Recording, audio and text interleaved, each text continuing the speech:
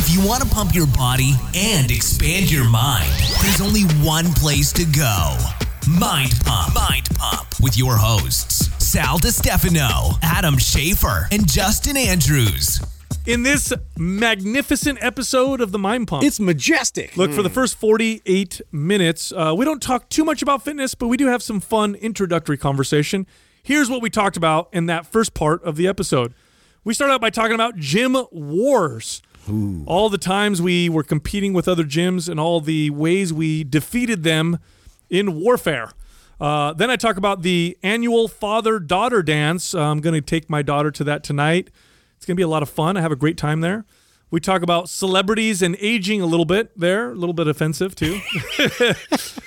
Some of that might be edited out. We'll see. We talked about one of our listeners and how they use the Everlywell at-home hormone test to see how her nutrition, sleep, and workout could positively influence her hormones, and actually gave us some pretty crazy insight. Look, Everlywell is one of our sponsors.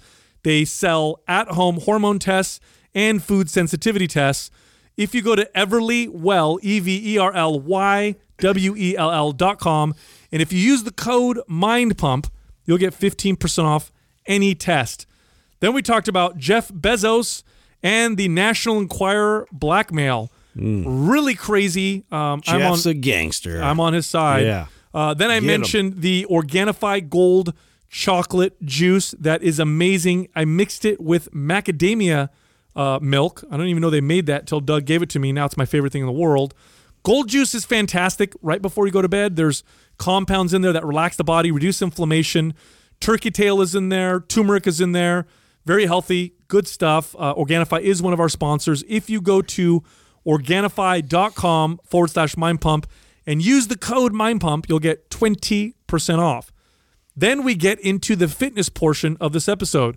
The first fitness question that we answer is there any benefit to performing a squat from the bottom position? In other words, instead of lowering into a squat and coming up, you start on the bottom and then come up.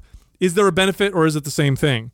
Next question, is there a genetic potential and limit for skill? So we talk all about what your genes make you good at, what they don't make you good at, what that potential looks like. And was your mom lying to you? And if you should or shouldn't focus on those things. The mailman was kind of buffed. Hey. The next fitness question, we had an interview recently with John Brankus. Great interview. You should check that out. And he sold us on the idea of men and women competing in the same category. Did that change our mind on whether or not trans women are at an advantage when they compete in the women's division in CrossFit, for example, because CrossFit now allows trans competitors to compete in their gender-chosen category. So we have a nice discussion there. And then finally, we share some of our favorite past client success stories. Really touching, gets emotional. It's a really fun part of the episode. Also, I want to remind everybody that this month, MAPS Performance is 50% off. Now, we went into designing MAPS Performance. The goal was to design a program that would get people to move, function, and look like a balanced athlete, like an athlete that has a full spectrum of performance. So what does that mean? Agility. That means strength. That means power. That means good mobility. That means endurance. Like basically all of the physical pursuits you can think about are maximized with MAPS Performance. And what ends up happening is it ends up producing bodies that look like they can move. Okay, so if you picture a ancient Greek sculpture, when you look at the sculptures of the gods, what do they look like? Well, they're muscular, but they're not overbearingly muscular. They have amazing core musculature. They've got nice legs, good hips. Hips are very important for sports. Good shoulders and arms. They look balanced. They look amazing. Picture some of the best athletes in the world, what they look like with their shirts off.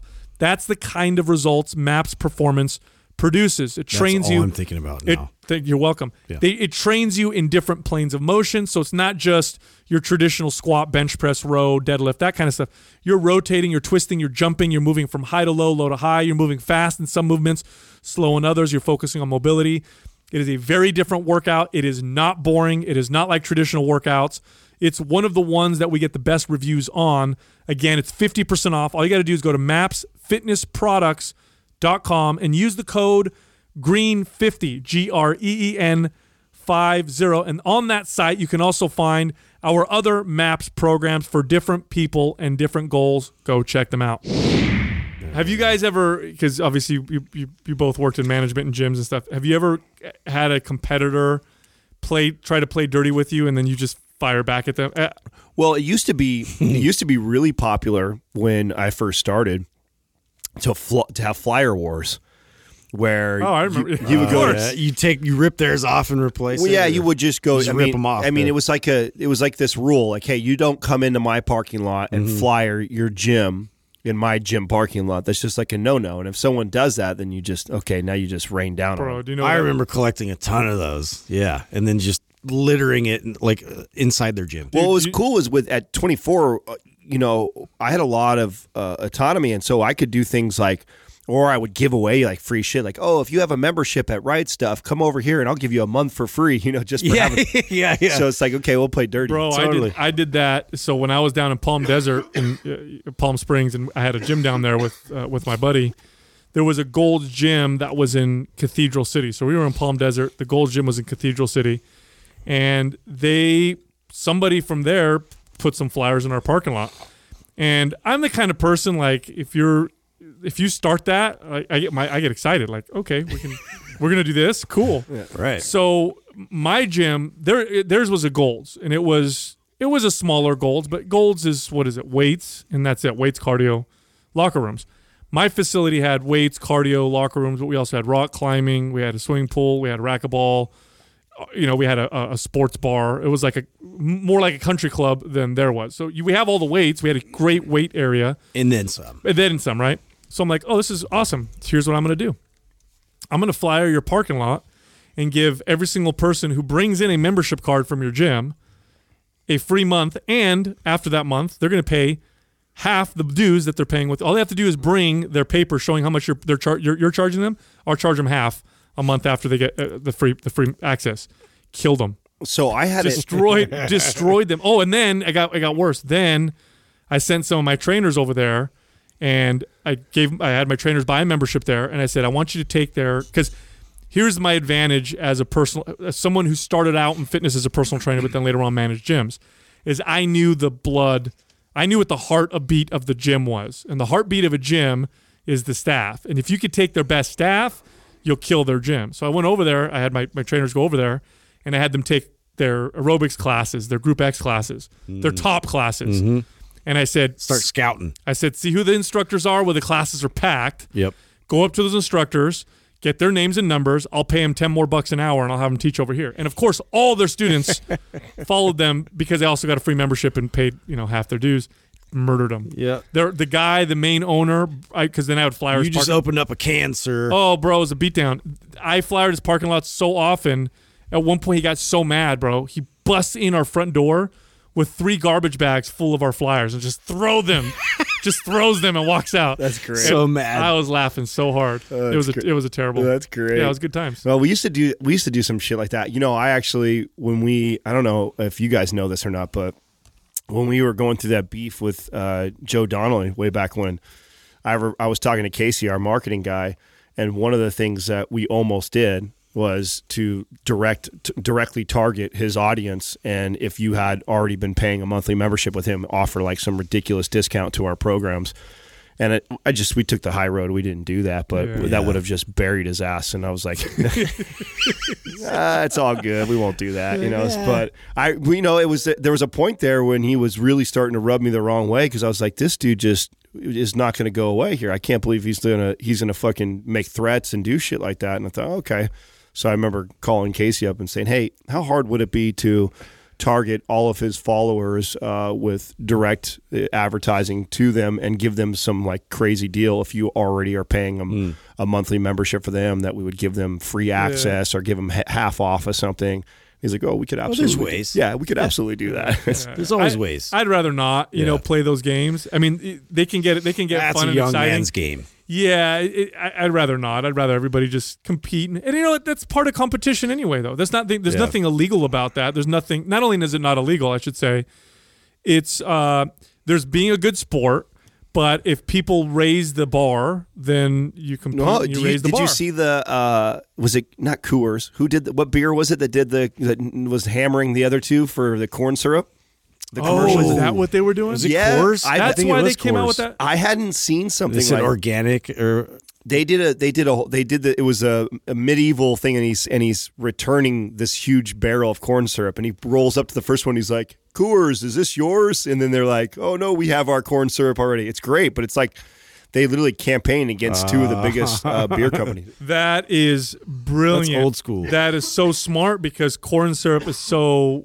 A lot of people don't like it now. It's kind of a dirty word now. Yeah. Right. And boy, that's a good one. No, I thought it was brilliant. I think it's totally brilliant. But I mean, we'll see if it starts like a war between That is very smart. between all of them. No, I like to be cool and compete normally and if we're better, great. If you're better, great. And that's that. Those little tactics they work in the short term, but they don't work in the long term. If you don't have a good it's all product, about raising the bar. Yeah. If you're not doing your job of like having a superior product or whatever service that you're providing, you ain't gonna last. You're not gonna last. I was really close to doing it because I don't think it's really dirty because I knew what our message was. Well, we would keep all those people. Right. What was happening already was a lot of people that had been following his crazy workouts of 54 plus sets in a workout.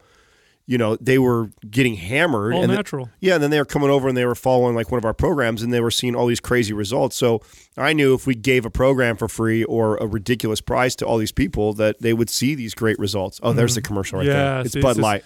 To be clear, Bud Light is not brewed with corn syrup. And you know what's great about that, by the way? This is how smart they are. They didn't even say corn syrup's bad.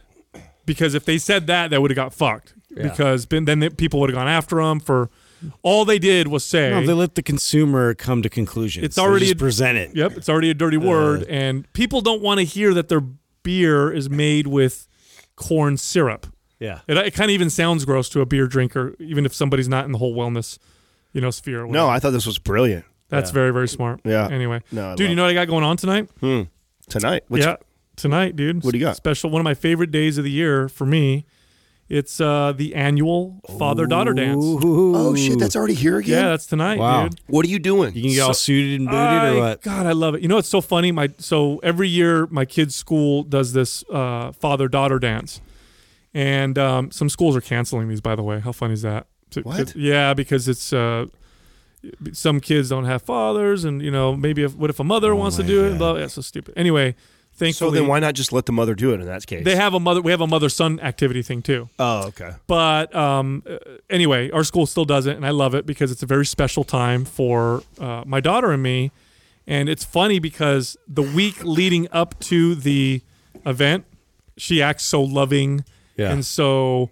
She's so touchy-feely. Yeah, doing, her thing, and then she'll draw me a picture, or she'll come play with me, or she'll hug me, or, give me a kiss or whatever. It's just like this week leading up to it. I could tell she's super excited that we're going to do this thing. It's so great. Now, so, anything different Nice. this year than you've done in the previous years? No, we're going to dinner with her friends and the friends' dads, and then afterwards, I get her a corsage every year. I started that the first year. So she puts that on. You were talking about potentially doing the limo. Did you? I thought about that. Ex-nay that? Do you think it's too much? I think I'm going to do that when You're saving that. I'm saving that for maybe the last year. I think that's the move. Yeah, because the school goes up to 8th grade, and so I think I'm saving it for when she's in 8th grade, and then I'll get six right now. She's 9 years old. So what is that? Yeah, third grade. Okay, third grade. So Adam has no idea. Yeah, but what does that mean to me? Whatever. Yeah, high school. Yeah. No, so I'm thinking in 8th grade I'll do a limo for her and all her friends. Or Yeah, that something makes like sense. That makes sense. To Yeah, wait for that. but because then how do you top that if you do that? This Yeah. year? So this is you gotta kind of lead up. This to is that. a Disney theme. So we went to the Disney store. We got because it's a whole process. So what are you going to be? Yes. I pick out her dress. Oh, I'm just wearing nice clothes. You gonna be Prince Charming? No. Oh, dude, it'd be great if you did a character. No. Yeah, dude. Aladdin. You should be Aladdin. Yeah. I was thinking the same thing. Yeah, why? Because I'm brownish. Yeah. No, Either that or Jafar. Jafar, exactly. Yeah. Yeah, one or the other. No, it's cool, man. We picked out her dress and her shoes, and we're doing the whole thing, and it's going to be good. It's funny too because they get so psyched when her and her friends see each other. You can already see the teenagers in them. They're not even teenagers yet, but they see each other. They all lose their shit. Yeah. They scream. They God, they run around, and then if a song comes on that they like, they lose their mind. Oh my God! And they all sing along and shit. And me and the other dads just sit there like with our phones, recording it. All right, here we go. Doug, what was the concert that I took you and Bree to? Who was that? There was Taylor Swift. Logic was there. Is that the one that we all went together? No. What's the one that I went with you? Because I know there's one that I sent you and Bree. Then there was one that I went with you. I don't think we went together to. Yeah, we did go to one together, and because I remember watching the little girls sing. Oh, Lady Gaga.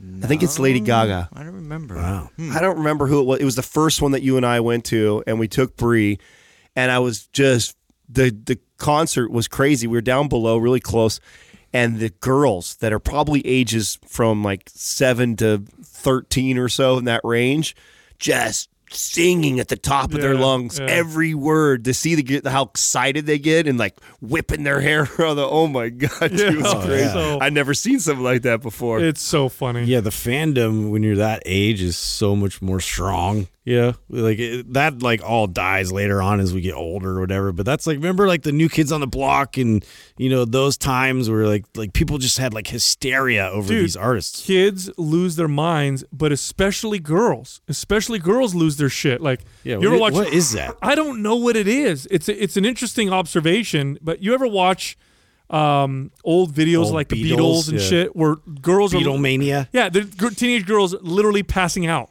Yeah. Ah, and then they pass out and shit because it's a celebrity. Our version, look at the hooligans, right? Like the soccer fans that are out there, like they waffle people through, fences because they're so fucking crazy. Male fans don't scream and pass out. No, they just beat the shit out of each other. Yeah, we get violent. Yeah. We get all excited. About that. Yeah, that's probably the parallel, right? Is boys with sports, because I think if you're a young boy, you're pretty fanatical like that with sports. Yeah. What's the most fanatical event you guys have ever been to? Have you guys been to something like that? Where I'm telling you that I don't know. Remember the wrestling, the WWE? Just watching people like interact with it was weird. Yeah, that was interesting to me because that was a new experience being an adult. Like I went to that as a kid, and then I don't think it was as commercialized as it was as adults. I was floored by that it was like an 8-hour event.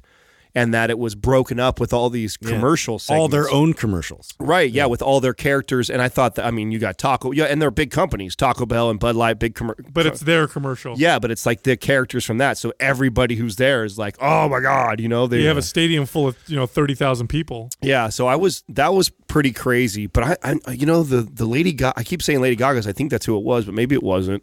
But one of those crazy teeny bopper singer girls, teeny bopper. Yeah, you sound like such old. Well, man. she's at least got like real talent, like pop star wise, like she's up there. Well, man. I think that's She's why got pipes, dude. I think that's why you have to be someone. You have to be that fanatical where it gets crazy. I don't know, man. Madonna. yeah, She doesn't have. She's talented, but she doesn't sing very well. But in the '80s with Madonna, you had Courtney won't like you for that statement. You don't think Madonna's a good singer? No, do I not? Yeah, think? I mean it's no. She's terrible. She's a terrible singer. But she's get some heat. For that. No. You I'm are. talking about purely her voice, like her pure. Yeah. I'm not in disagreement. Like personally, Who the I'm hell just thinks saying, she's a good singer? I don't Nobody. know. I don't think terrible. she's terrible. Well, it's like really. Britney Spears. Like, do you think she's that great a singer? No, but She's not. She's got great like catchy songs. Yeah, she's How better than dare you. Madonna. Madonna. See, no, I just offended Adam. Have you ever listened? Have you ever listened to Madonna That's my live? girl, man. It's terrible. But Madonna was a brilliant performer. She's a brilliant artist. Look, let me put it this way: if music videos didn't exist, No, she's a performer. Yeah, you're Madonna right. would There's a have difference. Madonna would have been no one. If she came at the right time, music videos became a thing, and Madonna was the perfect person at that time. I feel like she actually wrote music though. That to me, like if I look at the credits on the album, like if they have vested interest in writing those songs, I respect it. Like it's the ones for me that they basically have all these people writing all their music and they just sing it, and it's like not even that great. They have the look and then it's they like tweak carbon the sound too. Yeah, it's just like manufactured. That to me, that's just bullshit. That's why Taylor Swift is so special. Taylor Swift is an She writes all her own incredible writer, and she See, can I sing. respect that. And she could, she's very good. But remember in the 80s with Madonna, she had a whole culture of girls that dressed like her.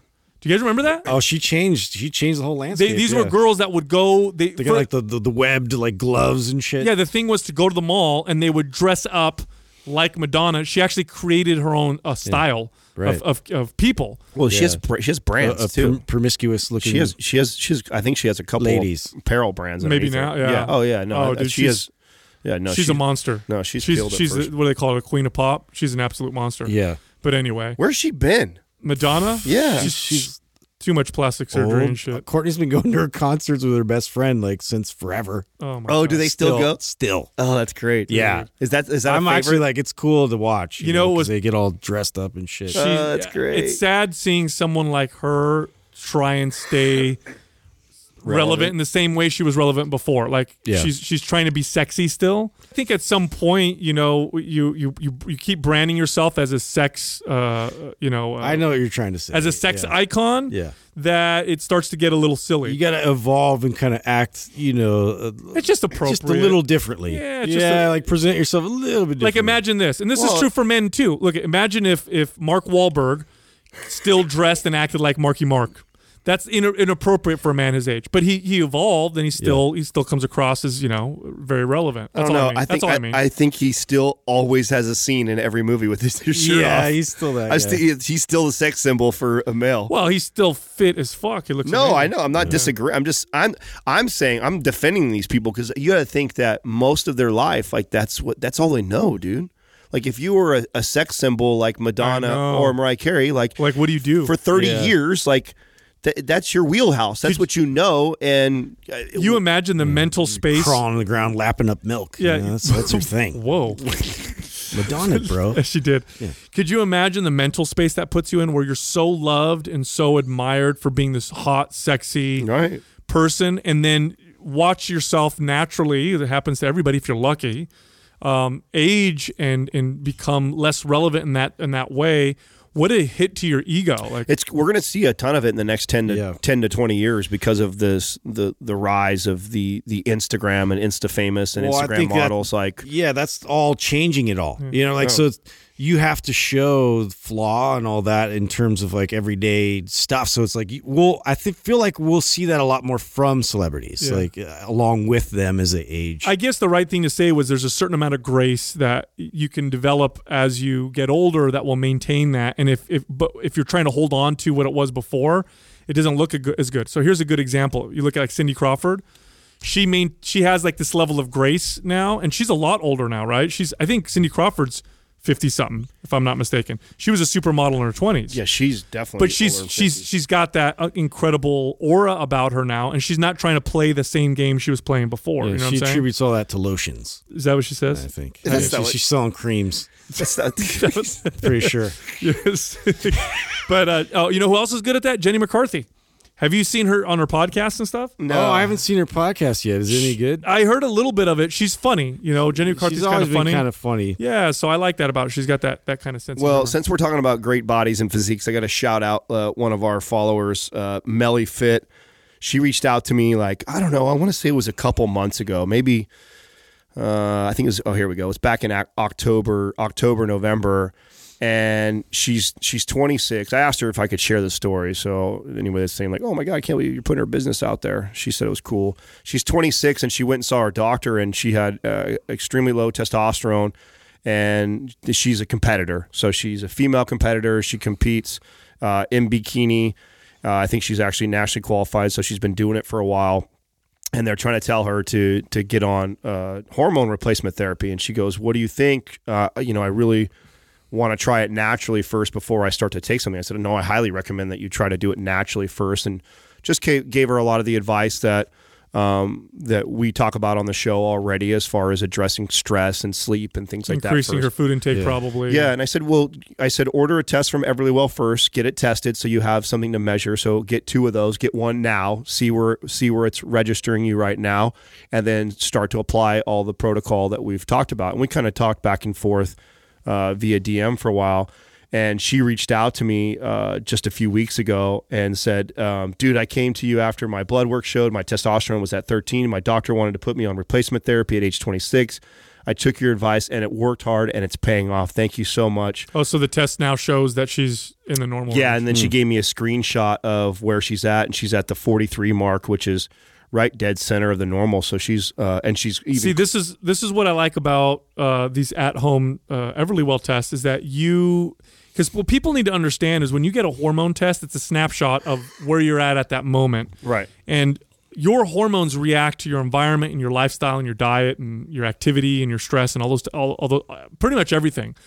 So if you get tested and your diet is a particular way, your sleep is off, your training is maybe you're training too hard or not training enough, or you need to change the kind of training that you're doing.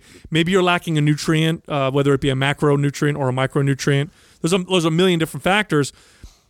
Being able to monitor your lifestyle changes and how they're affecting your hormones is invaluable. And the trouble with doing it through your doctor is it's a pain in the ass. It's hard to find a doctor who will say, okay, cool, we're going to schedule, a hormone test for you over the next, you're going to do one every other month for the next, 6 months or whatever.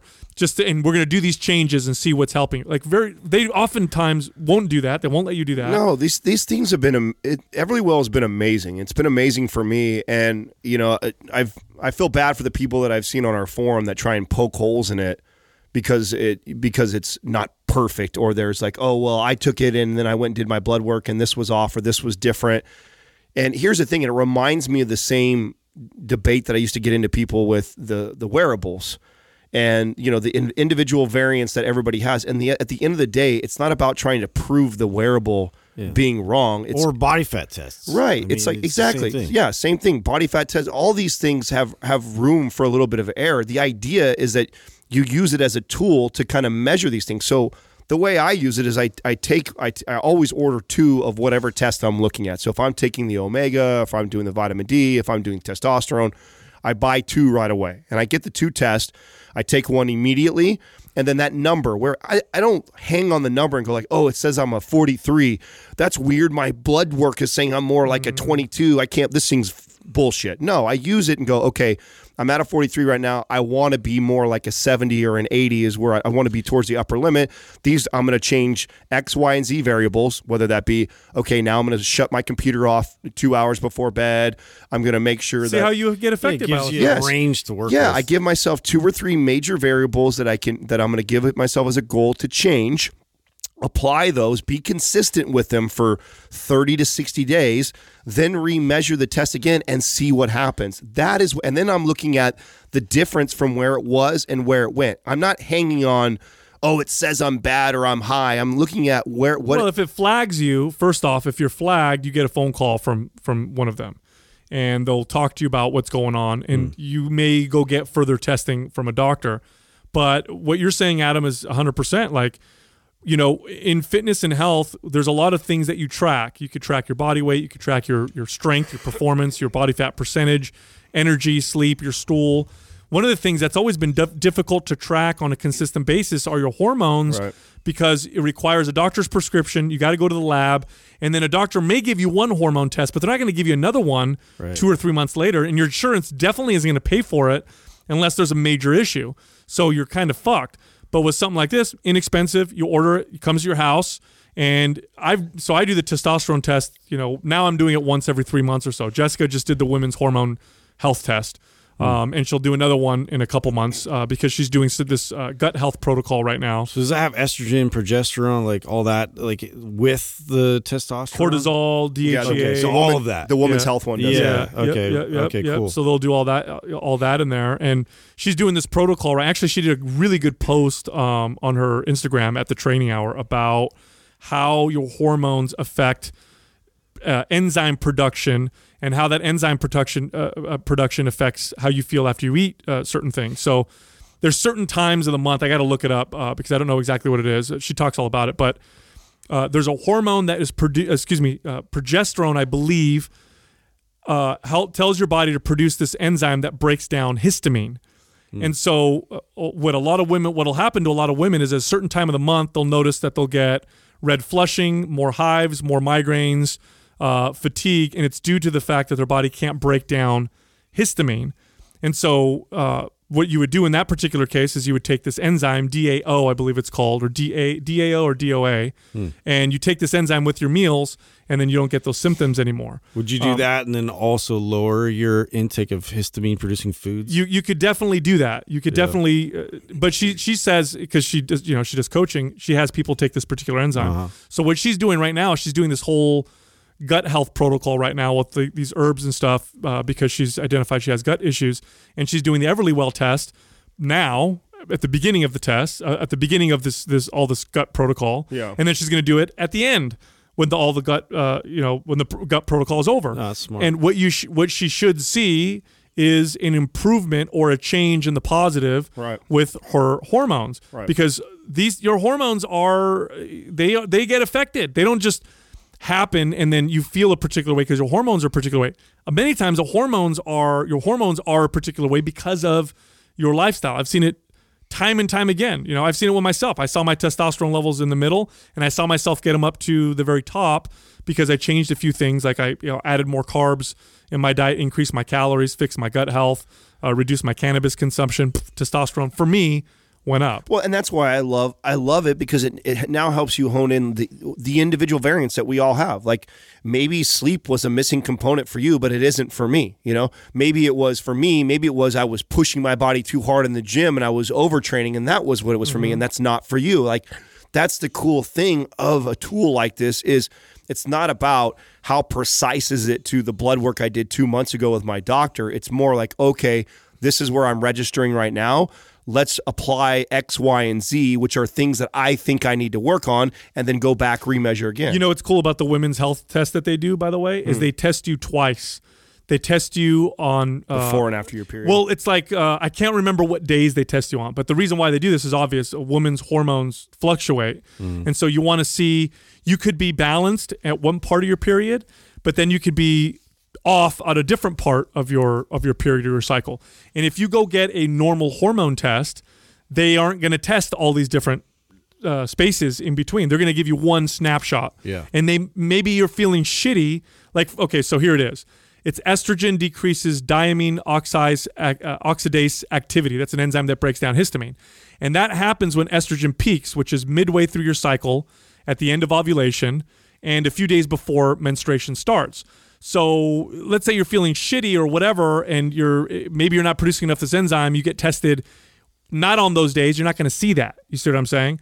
But the Everlywell test does test at different points. So they're thorough. I think they do a good job, and they're inexpensive. So anyway, did you guys see what's the CEO of Amazon, Jeff Bezos? Oh, yeah.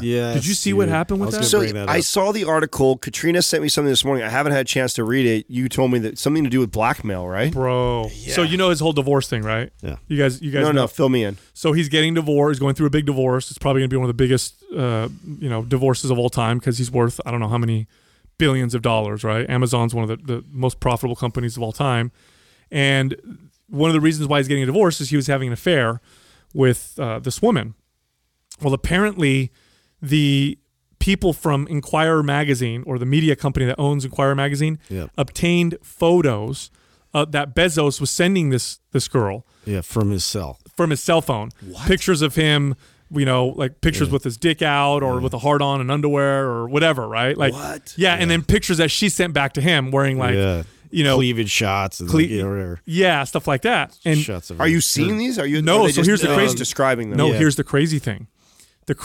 So what Bezos has been, what they Inquirer, a lot of people have been saying, makes a lot of political moves. Like they'll get pictures or something on someone, and then they'll use that as leverage to get what they want. And there was this whole scandal that happened. Straight up blackmail. Yeah, like when Trump got elected, he invited them to the White House, and then he connected them with the Saudi royal family, and they got this great deal in Saudi Arabia, because I guess one of the owners of that media company did some business in Saudi Arabia. So it's this big scandal. Like, all these fuckers. Yeah. They didn't go after Trump, and they have shit on other people, and they've got political motives, and it's kind of this big scandal. And so Bezos has been speculating on it, and he owns part of the Washington Post. Is it the Post, or is it? Yeah, it's Washington Post. You sure it's the Post? Yeah. Maybe we should check on that if Doug can. But anyway, so what they did is they sent. We don't take your word for it. It's fine.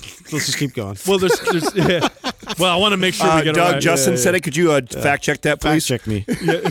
.org. Yeah.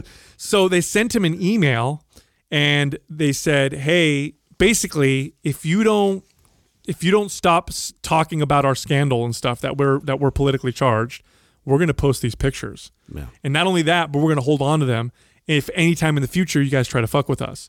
If you don't, They can do that? no, that's they can't. blackmail, Yeah. bro. It's all written down. So he just basically posts this Email. letter, this email. Yeah. And so he put it out there. Brilliant. Yeah. He basically said, I'm going to fucking stand up and embarrass myself, but I want to see I'm going to turn this log over and see what crawls out from underneath it. So before they could blackmail him and fuck with him, he put it out there in a blog, posted the emails, Yep. showing what they Wrote said. all about it like ahead of time to kind of give you background story behind it. Yeah, it is the post. Good job, Justin. Yeah, thanks. Yeah, very, very good. I am trustworthy. Bro, tell me that's not Wow. a gangster brilliant move. Well, I mean, I don't even know if it's a gangster move, but it's definitely brilliant. I mean, I think that's the way you have to handle shit now. I think that with social media and how much stuff is out there, that people that try and lie, you're fucked. You did some dirt. Like if anyone like were to call me out on some shit, I would just like right away present it. Like, yeah, because especially if I text it or sent it, in something, it's like, dude, for sure It only gets worse when you try and hide anything. Yeah. So the best way to handle it is to put it out there right away. And I think more and more of celebrities and politicians and big CEOs like Bezos, I think they're starting to piece this together. Like, So you know what? Like, I'm better off just admitting, like, yes, my dick's out there than to try and say, like, no, I never did. And then it surfaces later. Well, dude, it's crazy what they said to him. I mean, here's what they said. Here are the proposed terms. This is in their email. Yeah. A full and complete mutual release of all claims that American media and on the one hand, and Jeff Bezos and Gavin DeBecker, the Bezos parties, on the other hand, may have against each other. A public, mutually agreed upon acknowledgement from the Bezos parties released through a mutually agreeable news outlet affirming that they have no knowledge or basis for suggesting that American media's coverage was politically motivated or influenced by political forces, and an agreement that they will cease referring to. I mean, it's straight up blackmail. So but what Trying to strong arm him. Break that down. What exactly are they wanting from Bezos? They're wanting him to say that To stop saying back that away from that Saudi kind of deal relationship. Yes, because a lot of other media outlets are saying, "Oh, they were working with Trump, and they're politically motivated, and and they've gotten that kind of heat in the past because I mean they're dirty. It's a dirty business. That's what they do. They get shit on people and they fucking post it and ruin lives, and that's how they make their money. And I think what he did is brilliant because. I think it's the perfect time, too. I think if this happened 10, 15 years ago, I don't think he would have been able to do this because people would have railed on Bezos.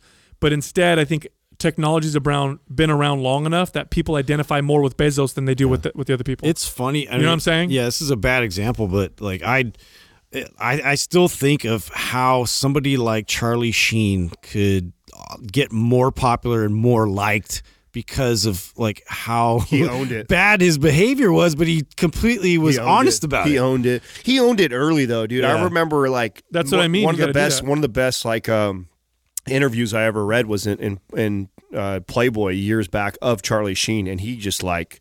I mean, that was like just like I'm paying for hookers. I'm snorting, cocaine off their ass. I think he talks about he slept with at that time over 500 or 1,000 women, and so he'd already put himself on Front Street already. So if you guys say that, and I think we're in agreement, like that's how you should. What do you think about what Lewis Howes is going through right now? I mean, somebody that is up in the limelight right now. He's been on the Ellen Show. He's exploding. He's doing great. And now he's blown up. And you have all these rumors flying around of him cheating on his girl. She does this big long post, basically outs him. I mean, has he said anything about it? He hasn't. She didn't say. She didn't say his name, but their boyfriend and girlfriend, and she talks about her relationship. Two together, right? Yeah, no, it's pretty obvious. It's very obvious. So here's the thing about him is that he puts out this like really good guy, in touch with his feelings type of persona. That something like that could really hurt him. But I don't know if he's big enough for this to be a big deal. I feel like if he doesn't say anything, nobody. You don't think so? I don't know. I don't think anybody's making a big deal about it right now. Lewis Howes is becoming more every day a bigger and bigger deal. I mean, the connect. My neighbors love him. Yeah, he just had Kobe Bryant on his show. Yeah, but don't you think it would have by now? It would have been a bigger thing. That's why I find it interesting. I actually find it. I think that's why I'm asking you guys what you think, because he kind of handled it the opposite way, which is, I'm not going to pick up the brick. Yeah. I'm not going to. It's my acknowledge it. Yeah, I'm not going to acknowledge it. It's my personal life. It is what it is. You know, I'm not going. Even if people are going to come on my page and try and bait him into a conversation around it, he's completely avoided it. And I wonder if it's. And he seems to be fine from it. I don't see a lot of hate coming from it. I mean, I think he's well loved and liked, and we don't know. He's more trying to weather the storm of it, right? And we don't know what happened, right? We don't really know if it really happened or what the deal was. I think, Sure. I think I don't know. He's probably doing the right thing because nothing's happening with it. But at the same time, if something comes out and you know it's going to come out, I think your best bet is to just take your licks. You know what I mean? Come out, admit it, fucking take your hate. Yeah. But because at the end you'll survive. Well, or I mean, do what he's done, which I feel like that's not a bad strategy in his situation. It's his personal right. I mean, nobody in here is. I mean, we talk. Let's use one of us as an example. Heaven forbid something like this will come out or shit like this would happen. But let's say that happened to one of us. We got caught up in something. I mean, we're a fitness podcast. We're also / comedy type stuff. What the fuck does that have to do with anyone's personal life? And if you can separate that, and we've done a good job of separating that, why even address that? Like, are you listening to me because of my relations with my partner, or are you listening to me because the information that I'm providing on my show? No, I think it depends on how you view what you do and how you view the way you communicate to your audience. I mean, I don't know. It's a tough one. I feel like it depends on what it is. I feel like it would be, if it was going to hurt the other person, I would keep it quiet. Look, I went through a divorce on the podcast, and there's definitely things I did not like, about my marriage. There's definitely things that, but I'm not going to say anything. I'm not going to say any of that because it's going to hurt the other person. And I wanted to make sure I maintain, a certain level of respect and integrity. So I don't know exactly. That's what I'm saying is okay. I mean, I guess you would have to respond if let's say your partner was coming out after you and posting pictures and texts and shit. Then you're gonna have to say something. I think Yeah. Well, what do you think? What she said is enough. If you're at Lewis's spot, right? Literally, okay. And she came out. I believe she even did a podcast, right? Hasn't she done a podcast talking? I don't think she talked about it. I don't know. Oh, she didn't. I thought she did. No. I know she did a long post about it. So would you come forth and talk about it, or would you just leave it alone? That's a good question. Because you just bring up enough? You bring up a really good point that I think is true too. Is that what we don't know is, and I think when it comes to cheating and stuff like that, or a relationship just going south. I mean, listen, I've been cheated on, and people that know this or know both her and I, when they used to hammer her, and I didn't have that attitude. I actually took full responsibility of even being cheated on. I know that I was very distant in the relationship. I know that I wasn't as affectionate as I was early on. Like I could tell that even though I didn't go out and cheat on her, I also kind of was starting to abandon the relationship. So I feel that I'm just as at fault in that situation, and I would take ownership of that. So you don't know that with Lewis. Like, for all you know, that she could have been seeking all kinds of attention. She could have been doing a lot of things like that. And he may be taking the high road because he's like, listen, I don't want to, it is what it is. It happened. It's bad. It sucks, whatever. But to drag out my relationship and then also have to talk about all the things that maybe drove him to that. Yeah. Well, when you're hurt and somebody really hurts you, you want to lash out. And I think that's what happens a lot of times is people want to lash out at the other person and hurt them in some way. And what better way to hurt someone than hurt their image? And if your image is one of a good, Boy Scout who's very in touch with his feelings and, has a huge, large female audience, like that he's vulnerable. He seems pretty vulnerable. But at the same time, that means that his ex-girlfriend has to play that role of calling him out, which sure, you might hurt them, but you kind of hurt yourself too. You're going to get a lot of people who are like, oh, I feel so bad for you. But then you get a lot of people who are going to say, well, why don't you just leave and then start a new life? You know what I'm saying? So I don't see a whole lot of winners on that. You know what I'm saying? This whole deal with Jeff Bezos, it's not his wife that's coming out and doing this. This is a whole nother publication trying to fuck with him. Yeah. That's a different story. Like if I'm getting fucked with, not by somebody I dated or whatever, but by some media company or some other bullshit trying to make money off of me, I'm going to fucking come out. I'm going to admit it and take my punches and then go for it. But if it's a partner, that's a touchy one, man. That's a hard one. Yeah. You know, I think it's a different. Yeah, blackmail, you're going to leave yourself open to other people fucking with you from then on out. You know, you have to kind of like address it. Like that, but I do think a lot of people, I think Bezos did the wrong thing because I think a lot of people in this day and age identify more with him. I think more people like him than are going to hate him. In other words, for a couple reasons. One, technology's been around long enough that all of us now feel the sting of someone's privacy being taken, like pictures off their phone. Because I can guarantee you right now that if I go into a room of 10 people and I take all their phones and go through all their shit, I'll find embarrassing stuff on everybody's phone. Something, whether it's a text taken out of context, a post, or pictures. So everybody's identifying with what he's doing, and everybody's going to say, no, fuck that, don't do that. And I think we've reached that point now. You know what I mean? I agree with that. You know? Yeah, I agree with that. And the other thing, too, is he owns a company that employs 600,000, and everybody loves. Is that what he's up to? Yes. Damn. He said he had what was it like? He did all the shipping in his garage initially, like by himself, and then it grew to like 600,000 something employees. That's a great part of the discussion. Crazy. Because the way they tried to say that they were not liable, because they're trying to say that, oh, you can't come after us for blackmail because all we're doing is informing the public of the person who's running a major company that affects so many different people and so many shareholders. So they're pretending like that's the angle they're going to use, right? Like to protect consumers and shareholders. And Bezos is like, I have the most profitable company in the world. I've got 600,000 employees. I think I've done a fucking good job running the company.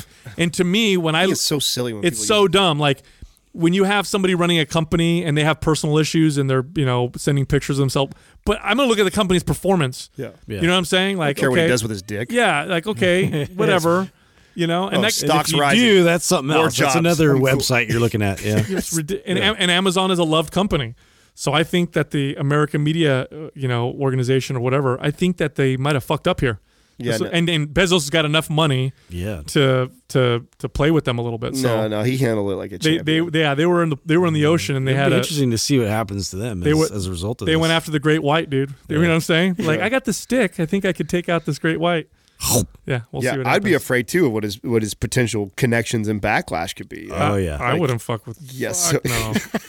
You got the most cash, dude. Everybody who works now for the Inquirer now, they'll never get their fucking prime, dude. Yes, you're saying you'll never get your entire staff. What the fuck? I work no more Wolf Boy, newspapers out there. Oh man. Speaking of good products, dude, are you guys taking the Gold Juice? The Organifi, the chocolate one? Yeah, no, it's good. I've taken it a couple of times. Although I'm on the green juice right now. That golden brown. Hardcore because of my cold, dude. I'm kicking this thing still. So Doug got us macadamia nut milk yesterday. Oh, did you try that? Yeah, dude. Okay, can I tell you something right now? I haven't tried it yet. I'm angry that you gave me that, Doug, because oh, it's that good. It's way better than almond milk. No, really? Way better. Is it just the consistency? I've only been talking about it for 6 months. Yeah, but now I tried it, dude, and we're all ruined. That's how long it takes, Doug, for us to, adopt it. My kids love it, so my kids tasted it, and they love it by itself. Oh, wow. Jessica loves it, and then I mixed it with the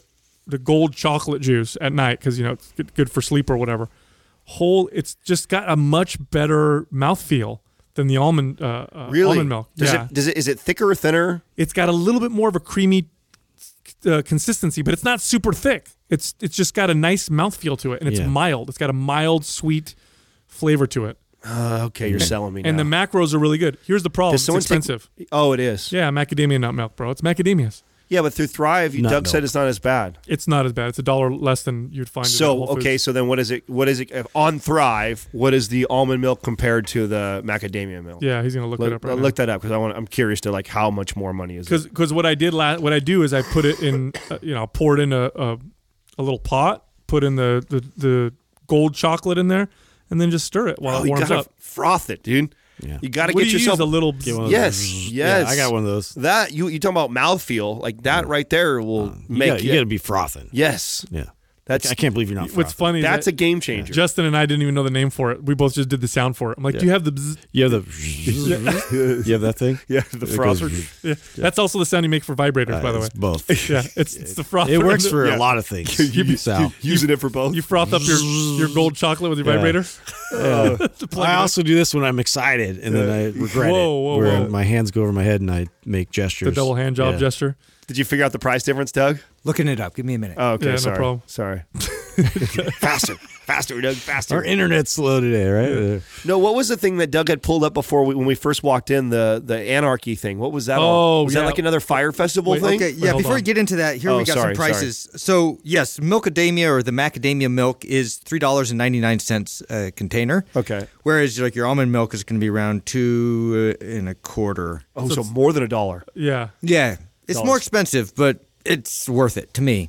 Absolutely. It's macadamias also have a really nice. I like the fats in macadamia nut, especially for muscle Well, building. Doug's bougie like me, You so I'm gotta sure upgrade I'll, your nut milk. exactly. I'll spend that extra Adam- $1.75. Adam will take a bath in macadamia nuts. and That's you're how right. bougie he is. Probably would. Yeah. And you're right about that gold chocolate with the probably what Cindy macadamia Crawford milk. does. That's just amazing. So either do it hot or do it cold. Both ways. Great. So I heat it up in the microwave for I think a minute is what I put it in there for. So I normally use like a measuring cup. I do about put about a cup and a half. Is in it a there. glass And then you measuring froth cup? and make it like a latte. Okay, and then a plastic Okay, one. So good. I do a glass measuring cup, asshole, and then I heat that up for a minute, and then I put the Organifi stuff in, and then I use the frother and whip it up, and then I pour it in my mug, and Oh. it's primo. Amazing. All right, so you want to But talk I haven't about done the that? macadamia. Booyah. Yeah, tell me the anarchy thing that Okay. Doug was. I came in and we were watching. It looked like another fire festival. it did. So I saw apparently, Ron Paul in there and I'm like, Ron Paul? so parties? there's this guy John Galton who started this anarchopulco festival. Acapulco, That didn't but work. anarchy. For Sometimes you anarchists. can converge names together. Yeah. That did not work. And there are a guys. bunch. Now, the title of the article is John Galton wanted libertarian paradise.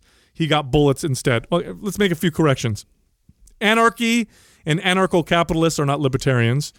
They're different things. I love how they always throw that in They there. get lumped in there, and they also get Yeah. lumped in with the conspiracy theorists and like everybody Well, else. to be fair, the Libertarian Party, the actual big L Libertarian Party, does have some fucking wackos I mean, in it. they're there. There's some wackos in there. But anyway, anarcho-capitalism is basically no government whatsoever at all. It's just, let markets take care of everything. Libertarians are what are more commonly referred to as minarchists, which are small government, kind of like the way the Constitution originally designed our government to be. So two different things. But anyway, he puts together this festival where it's supposed to be an anarcho-capitalist heaven where everything's legal. You can do any drug you want, sex parties. Everything's on trade. No. No, anarcho-capitalist. Blockchain, Money. everything. Money. Okay. But they're big on blockchain. And they have some big speakers that come over there and speak at these events. But anyway, this guy has been growing marijuana plants and creating this business in Mexico. Now, you know who doesn't like it when you grow marijuana and try and sell it in Ooh, Mexico? I think the cartels. Yeah, dude. So Yeah. they fucking killed him. Wow. Oh, literally, this guy got shot. He got killed, dude. What? Yeah, they broke into his apartment and killed him and one of his friends, I think it was. What? And then his girlfriend, they scared the shit out of Over her. some weed? Yeah, because they don't, I don't know, that's how they handle their competition. Dang. Yeah, so. You don't fuck around. Yeah, Wow. dude. So that was last week. So the event's still going on, and they're thinking that there's going to be Who more. the fuck is going to go to that event now? They think there's going to be more attendance now. What? Because the way they advertise themselves as anarcho-capitalists, they probably attract a lot of people who are like, yeah, fuck everything, Yeah. and they're going to just go anyway. Cool, I'm going to bring my gun. Yeah. Which you wouldn't be able to do. You know what I'm saying? If you're flying into Mexico. How do they operate this? That's what I want to know. Yeah, you don't want to mess with the federales. You don't want to mess with, dude, there's a lot of stuff going on Well, it's there. on You don't Look have at, private. look at this. Ready? So the conference is located in a ritzy Acapulco hotel. I can't say that I would like to attend this. Not to like party, Just but I would observe. Dude, just We'll listen just to be this. flies on the wall. Attendees shall have $554 for tickets, and then they have options to pay another $500 for an investment summit $255 for Infinite Man Summit with a pickup artist. I guess some dude teaches you how to pick up chicks. That's stupid. Oh, God. Is it that guy? It's probably that same guy with the top hat and the goggles. They have $140 for demystifying the... Mysterio. Oh, this is terrible. that? It's Mysterio. Listen to this. $140 for demystifying the occult. Oh, great. This is a bunch of fucking weirdos who are... $250 each for various drug ceremonies, like the Jaguar Vision, which is an hour-long DMT experience. It's basically people paying to go do a bunch of drugs. Yeah, that's what it sounds like. Yeah, and they're weirdos. I might not want to go there. I might end up seeing some real creepers. This squaw is brought to you by Organifi. For those days you fall short on getting your organic veggies or whole food nutrition, Organifi fills the gap with laboratory-tested certified organic superfoods to help give your health and performance the added edge. Try Organifi totally risk-free for 60 days by going to Organifi.com. That's ORGANIFI.com. And use the coupon code MINDPUMP for 20% off at checkout. All right, first question is from Blackburn7171. Is there any benefit to performing a squat from the bottom position? Oh, yeah. Yes, there is. Yeah. You know, so This is challenging. In fact. So first, let me explain what this means. So when you do a traditional squat, a barbell squat, for example, you unrack the weight, you back out of the cage or whatever, or back away from the hooks, and then you lower the weight and squat it back up. Squatting from the bottom position literally means you get under the bar and it's already set low. So the starting position is the bottom. That's where you start. So you don't get the luxury of lowering the weight and coming back up. You have to start from the, and it is a luxury. Yeah. Because there's this spring effect that causes because of the fact that we're going down and eccentrically loading the muscle. Like you have this elastic energy potential that now you can catapult yourself. Not up only with. that, but then it also wakes your CNS up on the way down too. It's like True. It's like you ever notice the difference of when you squat with like super light weight versus putting like serious weight on there? Like there's definitely a point where I squat better as I go up in weight, and it just because everything I feel is like firing and everything's alert as I'm going down. And you get that when you're dropping into a squat, everything is firing, you're starting to decelerate down in, and then you get to the bottom, and then it's like boom, you rebound up like you're saying. A lot of people don't realize that you're stronger if you lower a weight first. So you can lift more if you lower a weight and then lift it versus just lifting it dead. Like a deadlift, you'd be able to lift more if you could somehow Start at the top and then come down. Store some energy because, and there's a lot of theories as to why this happens. Some of it's like elastic energy. The muscle fibers connect to each other, and as it lowers, they build up this kind of stretch effect, and then it almost like a spring adds more to it. What do they call it? I know coil effect. It's the stretch reflex. Yeah, is that it? Yeah, I think that's sliding what it is. filament theory. So it's something like I know it's part of it. That's part of it. So I first learned about this years ago when I read this book. I've referenced it a couple times called Dinosaur Training. And in Dinosaur Training, it's a great book in the sense that it talks about different concepts Lots of brontosauruses of strength training. How to get stronger, and it's all about like how old school strongmen got stronger and what you need to do. And it helped me develop some of my theories when I created Naps Anabolic. It's an old book. It's a very old book.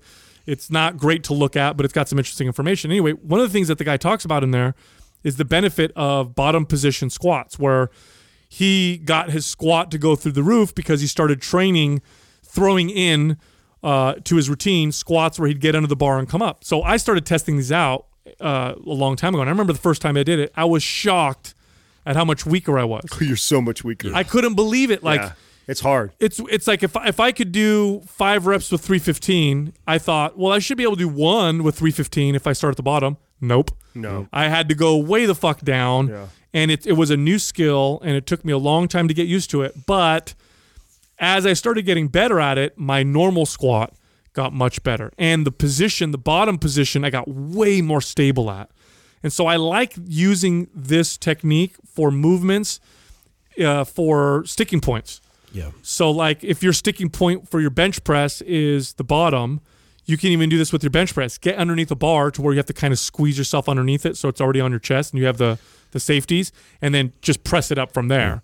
And you'll see that sticking point it'll start to get better. Well, I love doing these types of lifts. I kind of look at it like it's more of a fight. I'm at the bottom. I like all the benefits or potential things that like could contribute towards me, like aiding in in helping me. Like you take all the help away, and now I'm just at the the nitty gritty of what I'm like facing, and it's like you're literally like fighting your way from there up and summoning whatever you can to now overcome and get up. So it's a different mentality going into the exercise other than just going through reps. Well, I think the real benefit is teaching yourself how to call upon your CNS. Right. Because when you drop into it, like I was saying with the heavy weight, You're already set up. You're being forced to, right? You start to drop down in a squat, and your core tightens up and break, because you would fold over. Like you would just completely, if you were relaxed and you drop into squat, you're going to drop in the hole, potentially hurt yourself, fold over, knees cave, everything.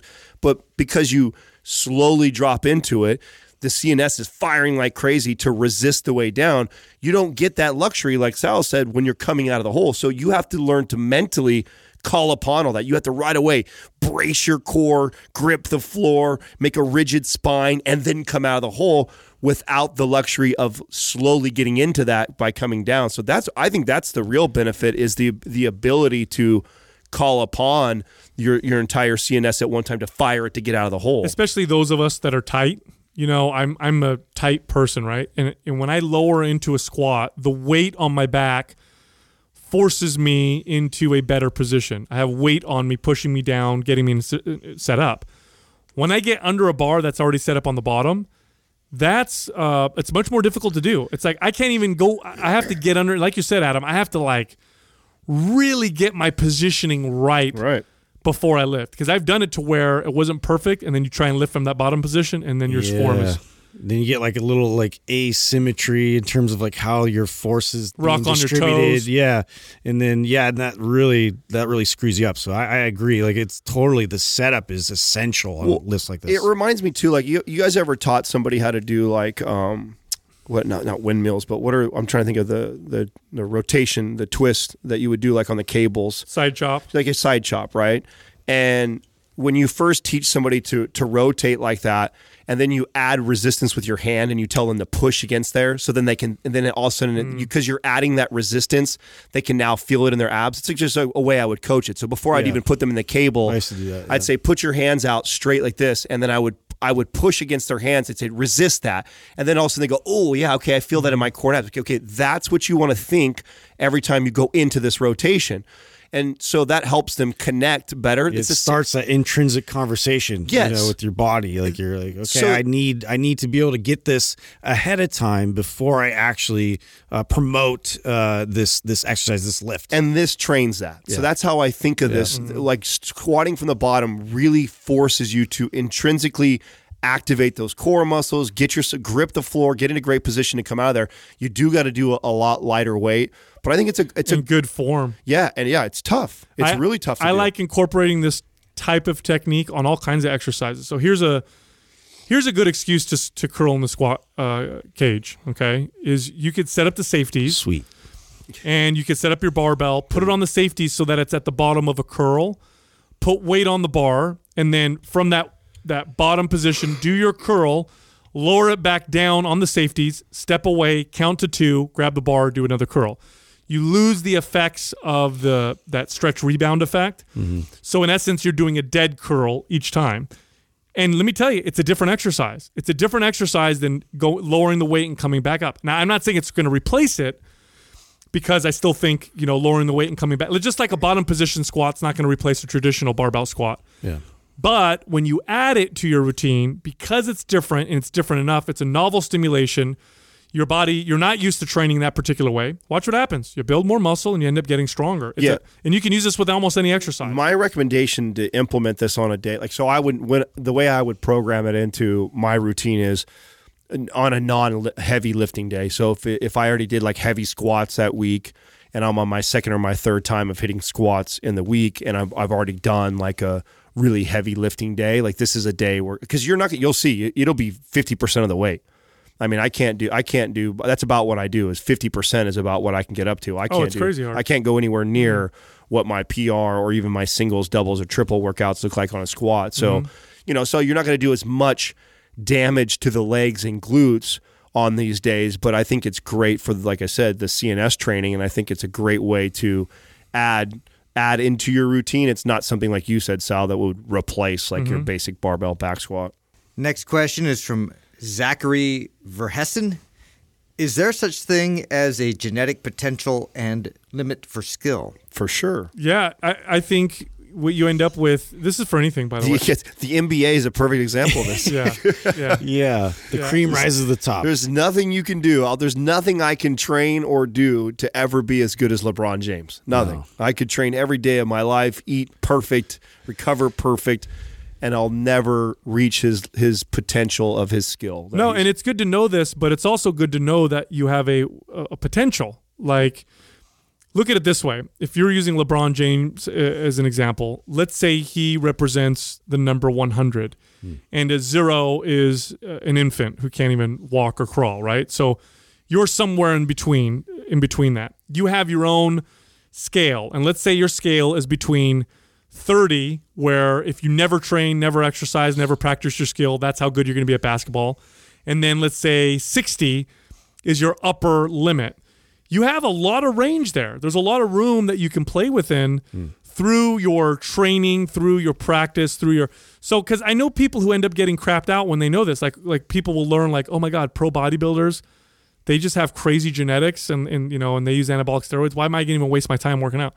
You still have a tremendous amount of potential for yourself. Well, and you also got to address this. So when you're talking about skill, more than likely we're talking about that being applied towards some sort of a sport. And the way your body is also built changes that. So that's how you move. It's your brain. Yeah, like so certain body types, not just your genetic potential, your DNA, but then your skeletal structure makes a difference also. So that's also genetic potential too, though, right? Yeah, that's part of it. But that's what I'm saying. It's not just this. Okay, like I was born with this great gene to be an athlete. It's like if your skeletal structure was designed to be more favorable for a specific sport, you already are going to have a higher range. So if you use your example of 0 to 100, my genetic potential is a little bit higher for basketball than maybe Justin is because of his frame. Like just because of my skeletal frame. But just if you base it off that, because just that alone. There's also genetic potentiut for intelligence, agility, reaction time, all kinds of stuff. But also intelligence. There's also genetic potential for work ethic. I'm sure there's a genetic potential there as well, as far as and also environmental factors. Like you have to look at all the things that make up, all of your total potential. So. Let's say I'm competing against, let's say I own a business and I own a shipping company and I'm competing against another shipping company. And the guy who owns that other shipping company genetically is just way smarter than me. He's twice as smart as I am. But I work way harder. Can I make up the difference? Absolutely. Maybe he's smarter in one thing, but not as smart as me in other things. Does that make up the difference? Absolutely. Yeah. There's so many things that make up this pie of potential that I think people sell themselves short all the time. I think you would be blown away. I think the entire game is understanding like what those things are, what those attributes are that you want to vest most of your efforts into to optimize, abilities. And I would wish that there was a process like you go through, like going through school, like at a young age, where they can really evaluate, a lot of like potential gifts that you have that you didn't really know. Even if it's physically or mentally or, characteristics or things like that, like why it would be so great is if, instead of like always comparing yourself to somebody who's 3-4 inches taller than you, that obviously has certain characteristics and traits about them that they would like squash you in, what you could really foster to then compete. There's also so many factors that you can't control that if we focus on them, I think they tend to discourage people. And I think that there's so many ways that these factors can interact with each other that it's almost moot to focus on them. Like I'll give you a great example. Let's say you have a particular genetic makeup that would make you perform and succeed exceptionally well in a lifestyle that is extremely challenging. So let's say you have the genes that will make you successful if you grew up with single mom, poor, abuse, whatever. Then that sounds like you win the lottery if you're in that particular situation, you become successful. Now, most people probably do terrible in that situation. So there's also a combination of factors that combines with your genetics. Like there's some very successful people that had some terrible odds, but maybe their genes combined with those odds is what made them succeed so well. I would go out on a limb and say that 90% of the population are pretty close. Like so I liked your 0 to 100 analogy. So I believe that a good portion, and I'm throwing a random number like 90, but I would think a good majority of us could have the potential to make up quite a bit of the difference that someone. I would agree. You may be 2 or 3 inches taller than me, but like you said, if I'm smarter and I have better work ethic, then that makes up for the 2 or 3 inches. Mm-hmm. So I think a majority of the population is closer than they think they are, right?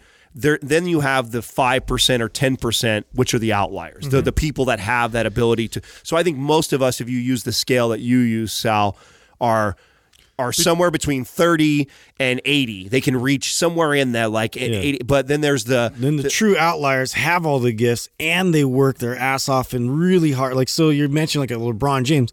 He understood like a Michael Jordan or a Kobe Bryant. Like the work ethic was insane. Nobody was doing what they were doing. Yeah. And saw that and applied that. And then also he cares a lot more about recovery and like treating his body the right way. There's so many factors in the fact that why he is the best. I think it's a waste of time, honestly, to think about your genetic potential. I really do. I think it's a waste of time to focus on anything you can't control. Well, the one thing I will disagree with that is because I wish I understood, my body type and how that could play a role in specific sports. And I always go back to the swimming thing for me. So I think there is some advantage based off your age. Like if we're just talking about 10-year-old kids that are all built about the same at that age, it's not a big difference. But as you start to get older and you're playing 4 or 5 sports and you're starting to narrow it down to 1, 2, or 3 or whatever, I do think there is some advantage to knowing what your body type is better for. Yeah, but you also got to like it. You got to have a passion for it. You agreed. gotta, you know what I'm saying? Like, agreed. I never had a passion for swimming. That's why I didn't follow it. Exactly. But had my parents put me in a pool and I swam at a young age and I just naturally beat people, I probably would have had a passion for it. Because as a kid, you like to win.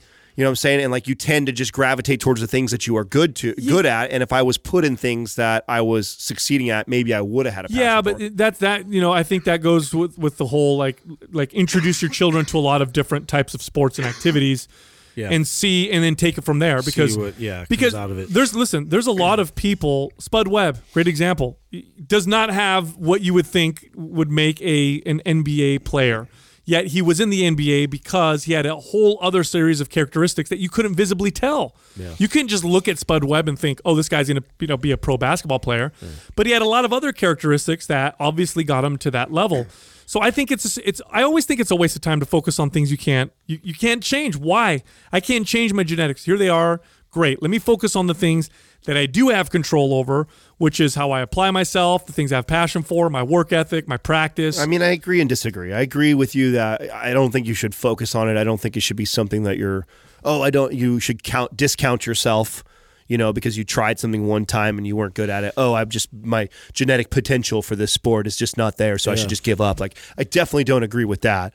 But I do think there is some weight to recognizing your body type and maybe applying yourself to. There's a million sports out there, a fucking million sports out there that you can try and play. So it can be a little daunting, like that you may never fall in the one that was really you were designed for. And so, well, and that's why I think too, it's good to like put yourself into these types of things that you suck at and realize how hard you have to work, and the work ethic part of it you can develop and then apply that into something you're actually good at.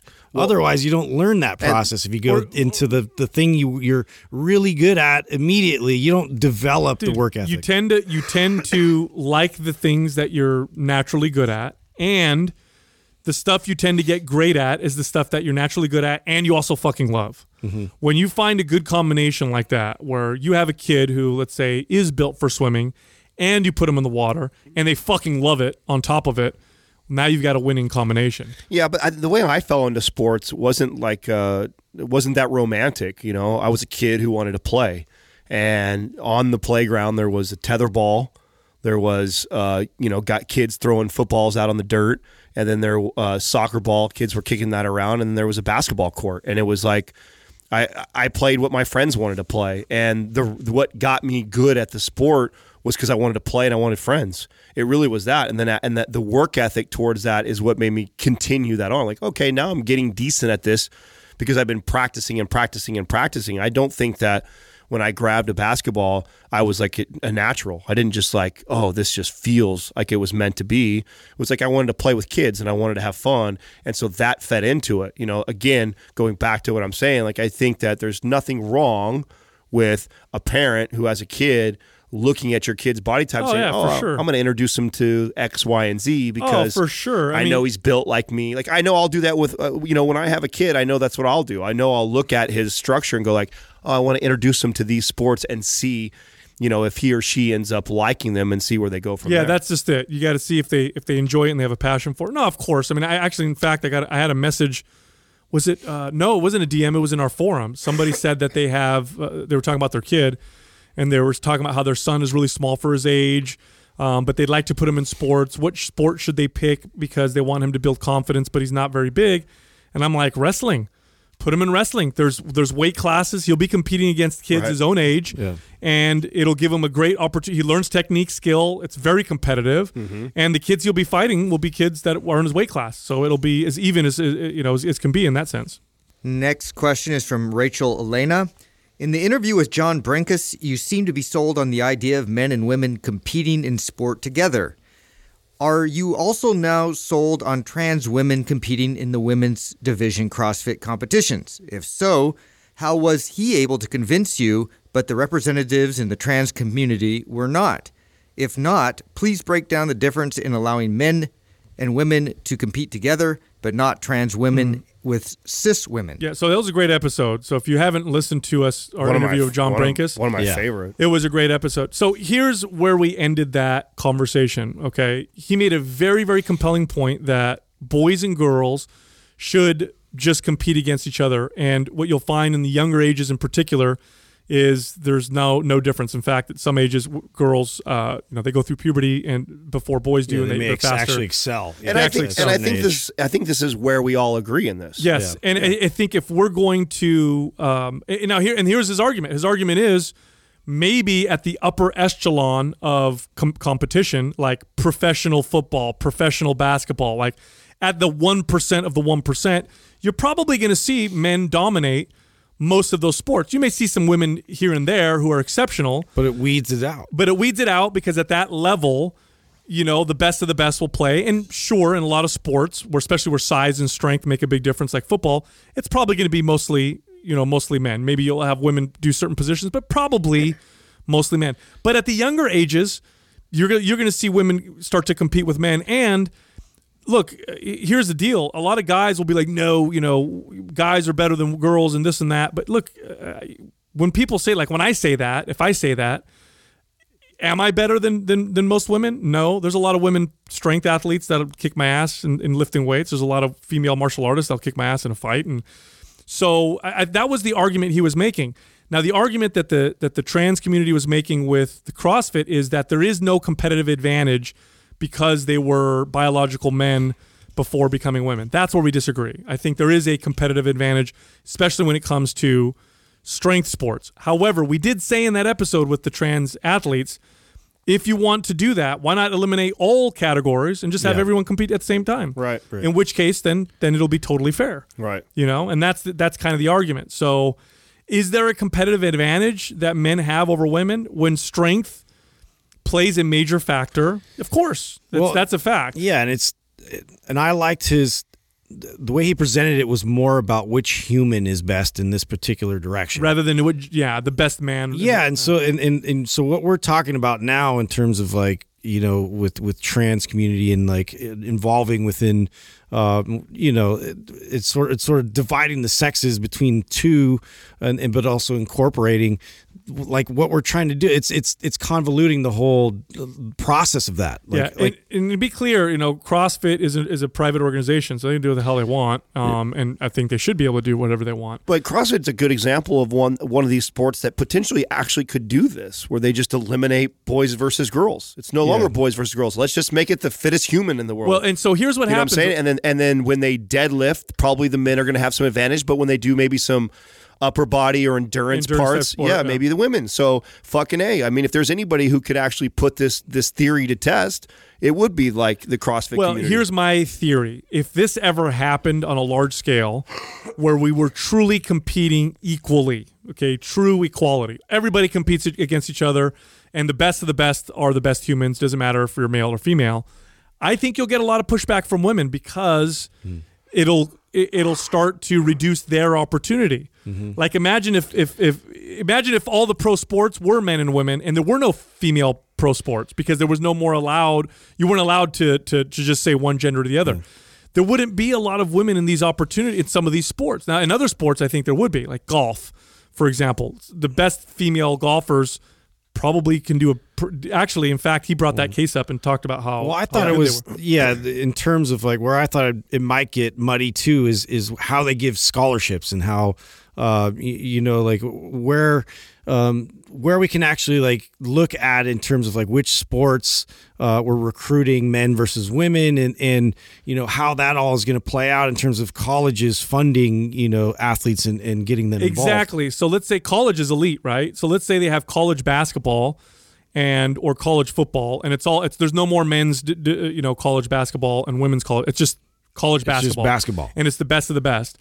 You might be in a situation where out of 10,000 college basketball players who are going Division I, or I don't know how many players, 500 or whatever, who are getting a scholarship, maybe no women get it now because they're competing, solely against, or they're competing now in open categories. Right. So I don't know, but if we're heading down that path and everybody wants to be equal, because this goes, it's all about fairness, I don't know. It's kind of like, I don't know. Be careful what you wish for sometimes. Like it's interesting what would happen. It goes both ways though. If there's certain police departments, fire departments that the military that has different criteria for women than men. Like that would have to erase also. We would just have the best people for the job. You either pass or you don't. So I don't know if people would even want that, but he brought up a good, compelling case. And I do agree in kids sports, it makes perfect sense. I watched, 9, 10, 11, 12, 13, like shit, a lot of the girls beat up on the boys at that age. They're faster than the boys a lot of times. And, it was interesting though, because I was thinking about it and I remember 2 years ahead of me, like on the football team, on the varsity team, they had a female kicker, and she did awesome, and it was like it made perfect sense to everybody. It's like she's great. She plays soccer. She's a great fit. She kicked like 40-yard field goals. She had like a leg, and it's like, why wouldn't you want her on your team? There's things like that in where it makes sense to me, and I'm like, why? There's also a difference. I think we have to point out, because they brought this up, that there's something different hormonally too with a girl who's playing soccer with the boys at 9, 10, 12 years old, and then somebody who has grown up as a boy, gone through puberty, become a man, and then had a sex change, and then now gets to compete with women. They've got a lot of permanent bone structure there, a lot of permanent muscle. There's a physiological difference with that versus what we were talking about with John Brinkus. So I think just because we agree with John, that I think that would be awesome to see women and or boys and girls playing sports together longer, maybe heading all the way. And he brought up good points. Like if girls were competing like that at that level, they'll probably be better. Yeah, it might change. Yeah. The competitiveness might ramp up substantially. They do. Look, they're female when it comes to endurance. Women in some categories are better. Swimming, long distance, women do a fucking exceptional job and beat men at it. There are definitely physical pursuits that women can do as well or better than men do. So it would be interesting, but here's the thing. I don't know if society's ready for that. Like, I don't know if society's ready to watch a football game and watch a woman, even if she's big and strong, get tackled by a big man, who's going to, maybe if he lays her out. People get laid out all the time in football. Men get blasted all the time. Is society ready to see a female kicker get just hammered? Like if it was a man. Like we see a guy get hammered, nobody cares. But if it was a woman, I think a lot of people would be like, "Oh my gosh, what's going on here?" And that's that whole like never hit a woman thing, and so I don't know if society's ready for it. But again, John made a great compelling argument, I think. So check that episode out. Next question is from Taylor Baca. What is your guys' favorite client success stories? Oh wow, take us on memory lane. A little bit. Yeah. The first one that comes to mind for me was one of my last clients that I ever took, and towards the end of my career at 24-Hour Fitness, I really didn't take a lot of clients on. I mean, a majority of my time was spent on developing trainers, but I always kept a handful of clients. I probably train, 20 clients tops, most times probably like 5 when I was a manager. And, the way and most of those were like long-term clients. I'd already changed their lives and they were easy, to be honest. They weren't, I wasn't taking hard cases on. But if I did take a new case on, I would want it to be someone that was challenging. And so my last client that I took, this young girl, and the reason why I took her was I really wanted to challenge myself. And she came in, I'll never forget when she came in and she signed up for the membership, and she was like Biggest Loser overweight, and she was young. And when I sat down to meet her, one, I liked her personality right away. She had a great personality, great sense of humor, and she was very intelligent. She was a nurse. She had a sports medicine degree, so she had a higher formal education than I did in the field. So that I knew would already be a challenge. She was an athlete her entire life. She had been obese since she was in 6th grade. So most all of her life, she's battled with weight, and she's played sports. She's knowledgeable. She understands nutrition really well. And so I thought, okay, this is going to be really tough for me to take on. And so I did take her on. And this was really, and if you go way back to Mind Pump, and we were talking about, because, it wasn't but 4 or 5 years ago did this whole metabolic damage thing was talked about. I mean, before that, nobody really talked about it. It was a made up thing. They didn't believe it. Nobody was discussing metabolic damage. But at this time in my career, I'd already started to piece this together that this was common. You get these clients that when they tell you that they're only eating 2 or 3 salads and a bagel a day and they're 100 pounds overweight, this could be possible. And before that, I didn't believe that. I was on the science side of things that there was no proof of this, that it happened. And so most of these clients were probably lying. But at this point in my career, I now believe of what I've seen. I've seen enough of this. This person probably has a broken metabolism. And then how do I go about this? And long story short, I had her for a few years. And, we lost 100 pounds, but it was a hell of a journey. When I first got her, she was eating about 800 calories. She's eating about 800 calories. She was 280 pounds, and she had a long way to go. She was a nurse on her feet all day long, so she was moving a lot already. She was playing softball at the time in a league. And so it was very, very difficult for me to get her in a place to lose weight. And I had to first build trust with her that I knew what I was doing, and that we had to fix her metabolism. I went as far as I used to prepare her meals. I wrapped in part of the deal with her purchasing sessions was also to pay me come in, because she was at that point in her life. She's like, Adam, I'll pay whatever. I know I need help. I feel like I understand nutrition. I know this. I know all these things, but I just can't seem to get the weight off. And no matter how hard I try. And we did. I cut her out of her. She was also running and doing shit like that. So I had to cut her running out.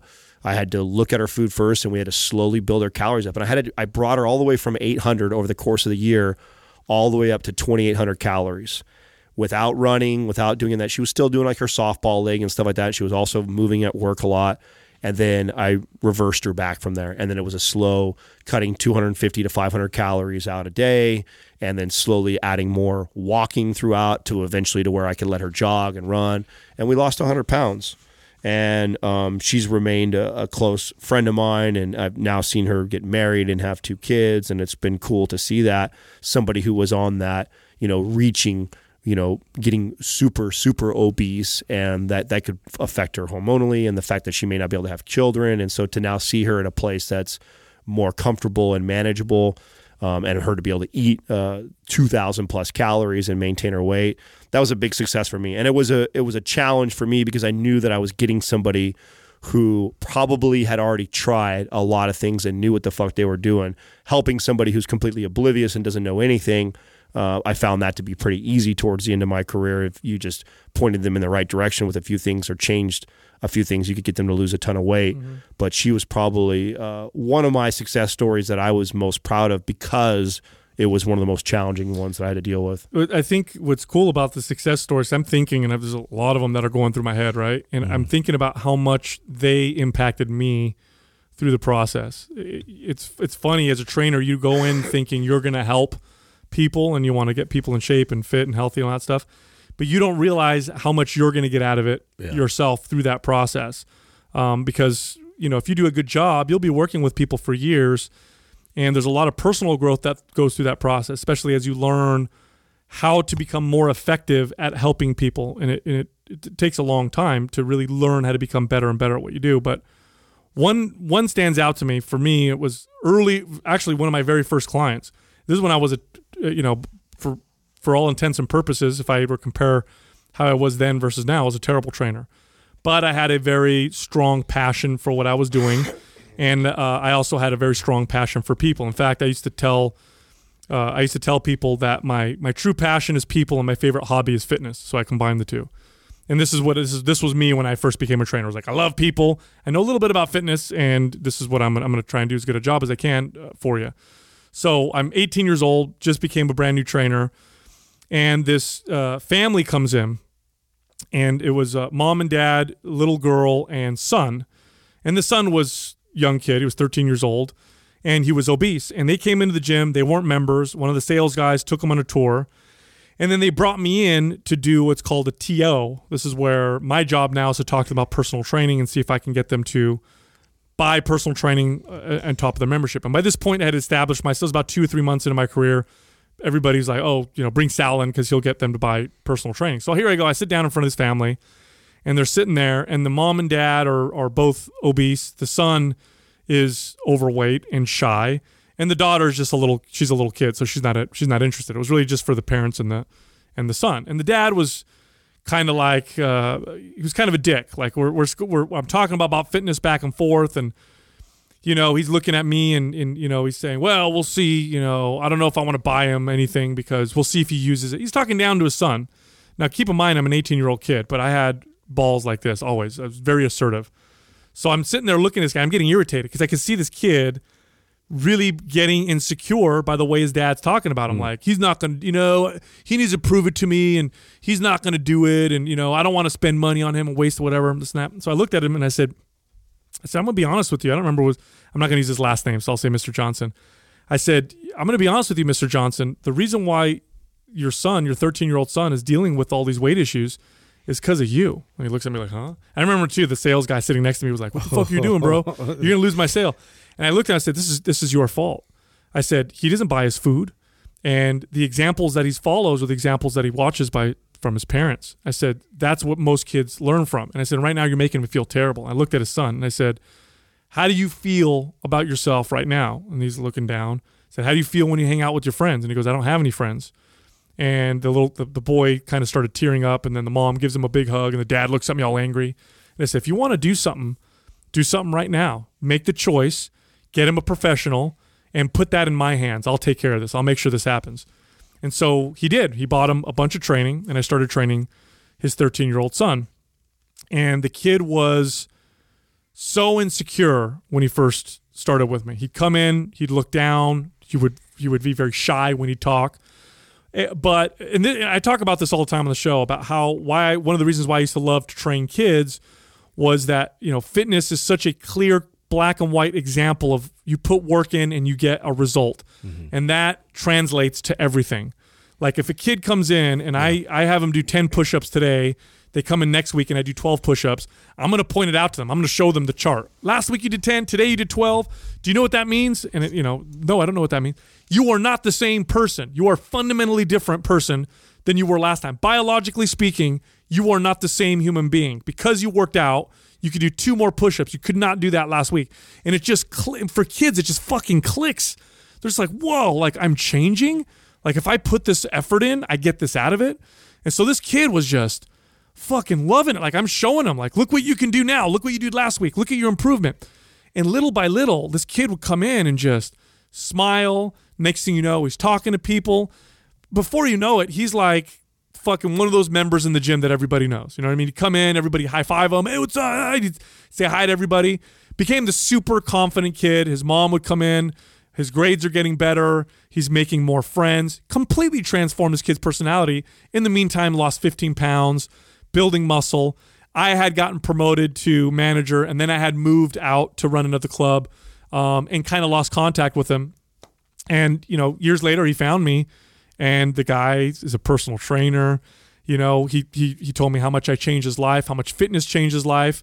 And I remember that because I remember it was the first time I had ever seen, because after that I saw that many times. I could see the impact that if you apply real fitness and health, if you really teach someone to care about themselves, if you teach them to feel good about themselves, you show them what the work that they put in, what they can get out, and they actually value that. You see that happen time and time again. But that was my first time really witnessing that remarkable transformation. Not just physically, because physically he lost 15 pounds, he looked different, but he became a different person on the inside, completely different. You wouldn't recognize this kid in a 5-month period, from a shy, insecure kid who was almost going to cry at the membership sales desk to 5 months later, high-fiving people, making jokes across the gym, and basically becoming this confident young man. And of course, like I said, later on, telling me how it just impacted the rest of his life. So that's always going to stand out for me. Yeah. Now I have to follow that up. Thanks a lot.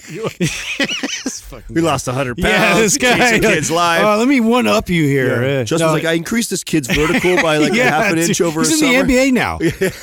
And he pays me still. It's great. I have a very similar story, but it's this kid I have who was... You got a kid story, huh? Well, he's not a kid. I say kid like now that we're old, but he was in community college at the time. So... he was his whole thing was he wanted to get into this college and to play rugby and to play this sport, and he kept applying to this school, and his goal was to really get in, and his grades just weren't good enough, and he was overweight, and everything that you had mentioned, like not having friends, like he just was coming to me in destitute. His parents were with him and signed him up. And same situation where the parents didn't reflect health at all. Like they were just, they were obese themselves. And this kid was like, had found some success with rugby and with playing sports, in that there was like a position for him, like almost like a lineman, where like being big was worth something, right? Like this was a great place for him to start, building community, but he had higher aspirations. He wanted to get better. And it was just great to work with him because he came in with just like nothing but this self-deprecating, like I'm terrible at everything, like just this humble attitude of I'm completely your canvas, like teach me everything. And obviously that's easiest type of client to receive. I have many stories like Adam as well, where I've had the most difficult people on the planet that have turned around and have become like lifelong friends. But this one stuck out just because I saw how that affected every single component of his life. Like it was so crazy to me to see changes in relationships. So not having friends, all of a sudden, like he would bring a friend to the workout and they'd kind of watch because the friend was really curious what he was doing and how confident like he was getting, and how like sooner or later I had an impact with his whole team, in his community college. And then I'm talking to his team and everybody's kind of getting around it, and it became this sort of like community where we were all trying to lift this kid and get him into this college. And so after training him over and over again, he's seen improvements, and we're getting more technical, and I'm able to teach him more technical lifts. He's learning power cleans. He's learning, snatch. He's learning like deadlifts. And, it took almost a year to get to that point where I'm like, okay, let's start learning like higher skill stuff, and let's see how that translates for you on the field. And he would see that, and then their coach would ask me what I'm doing with him, because the strength coach was really curious to see that how well he was performing. And so anyway, it just kept compiling, and then now he's getting an interest with, a girl, and so now he's got this girlfriend he's sort of bringing along, and then he goes to file and apply again, and this is like his second year in junior college, and then he's just like real nervous, and he actually opened it with me. Oh, that's cool. And his parents, and so he got in and it got accepted, and so it was like this big deal. But anyway, so that was like very memorable for me. Don't you feel like you got in when you opened that? Yeah, I was just like, yeah. I mean, we had this like huge celebration. Yeah. It's fitness is the ultimate self-improvement. The ultimate, and here's why. There's a lot of different ways you can improve on yourself, but they're all so complex. And I'm not saying fitness is easy, because it's hard as hell. I'm saying it's simple. It's way more simple than other forms of self-help. Like if you really want to improve yourself, if you go get active and start watching your food intake and just start eating a little bit cleaner, you're going to see improvements, and that's boom, result right away. Boom, result. And automatically it builds your confidence. Automatically it kind of changes who you are. It's the ultimate self-help. This is why I love fitness so much, because I can talk about it and help people. I can get to people. Look, imagine trying to talk to someone about self-help, but not through fitness. Like, hey, man, let me help you out with your life. And you start to be like, fuck you, I'm not listening to you. Yeah. But if you can say, hey, I can help you get in shape and make you stronger. Out there. Yeah, it's motivational. You're right. But fitness, I think, is the ultimate way to do it. I had this one lady. Believe it or not, I have a client who a Stanford study was created around. Believe it or not. Wow. So I had a lady who came to me. She was a professor, college professor. Are you going to go into another story? No, I got to tell you, this is a short one. I was going to say, bro, we're going to do this all day long. No, this is a short one. This is really cool. She came to me because she had osteopenia, which is before osteoporosis, and she had low red blood cell count, so low that they thought she had leukemia years ago, and they thought she would die. But she didn't die, but she had this weird condition where her red blood cells were low, and they were doing all these treatments on her, and she'd suffer from these bouts of severe cold where her body couldn't warm up, and she'd be fatigued, and they didn't know what the fuck it was, and it would slowly go lower and lower, and she wasn't dying for some reason. They couldn't figure out why she wasn't dying, but she obviously wasn't doing well. So she hired me as a trainer, and I thought, I bet you this will improve your red blood cell, because bone marrow, produces that. Bones get stronger from lifting weights. We're going to definitely strengthen your osteopenia. I bet it's going to help. And sure enough, everything started to reverse, and her doctors at Stanford called me and asked me what I was doing. They created this whole study around her because her condition was so rare, and how weight training had started to reverse it. Oh, wow. It was really, really freaking rad. Wow. Yeah. But anyway, look, if you go to mindpumpfree.com, you can download some of our free fitness guides. We have quite a few on there. They're all totally free, and you can download all of them, and they cost you zero. They cost you nothing. You can also look up our personal social media Instagram pages. We all have our own unique content if you want to learn more about us individually, or you want to learn more about the things we like to talk about in regards to fitness. Just check us out. My page is Mind Pump Sal, Adam is Mind Pump Adam, and Justin is Mind Pump Justin. Thank you for listening to Mind Pump. If your goal is to build and shape your body, dramatically improve your health and energy, and maximize your overall performance, check out our discounted RGB Super Bundle at mindpumpmedia.com. The RGB Super Bundle includes MAPS Anabolic, MAPS Performance, and MAPS Aesthetic. 9 months of phased expert exercise programming designed by Sal, Adam, and Justin to systematically transform the way your body looks, feels, and performs. With detailed workout blueprints and over 200 videos, the RGB Super Bundle is like having Sal, Adam, and Justin as your own personal trainers, but at a fraction of the price. The RGB Super Bundle has a full 30-day money-back guarantee, and you can get it now plus other valuable free resources at mindpumpmedia.com. If you enjoy this show, please share the love by leaving us a 5-star rating and review on iTunes, and by introducing Mind Pump to your friends and family. We thank you for your support, and until next time, this is Mind Pump.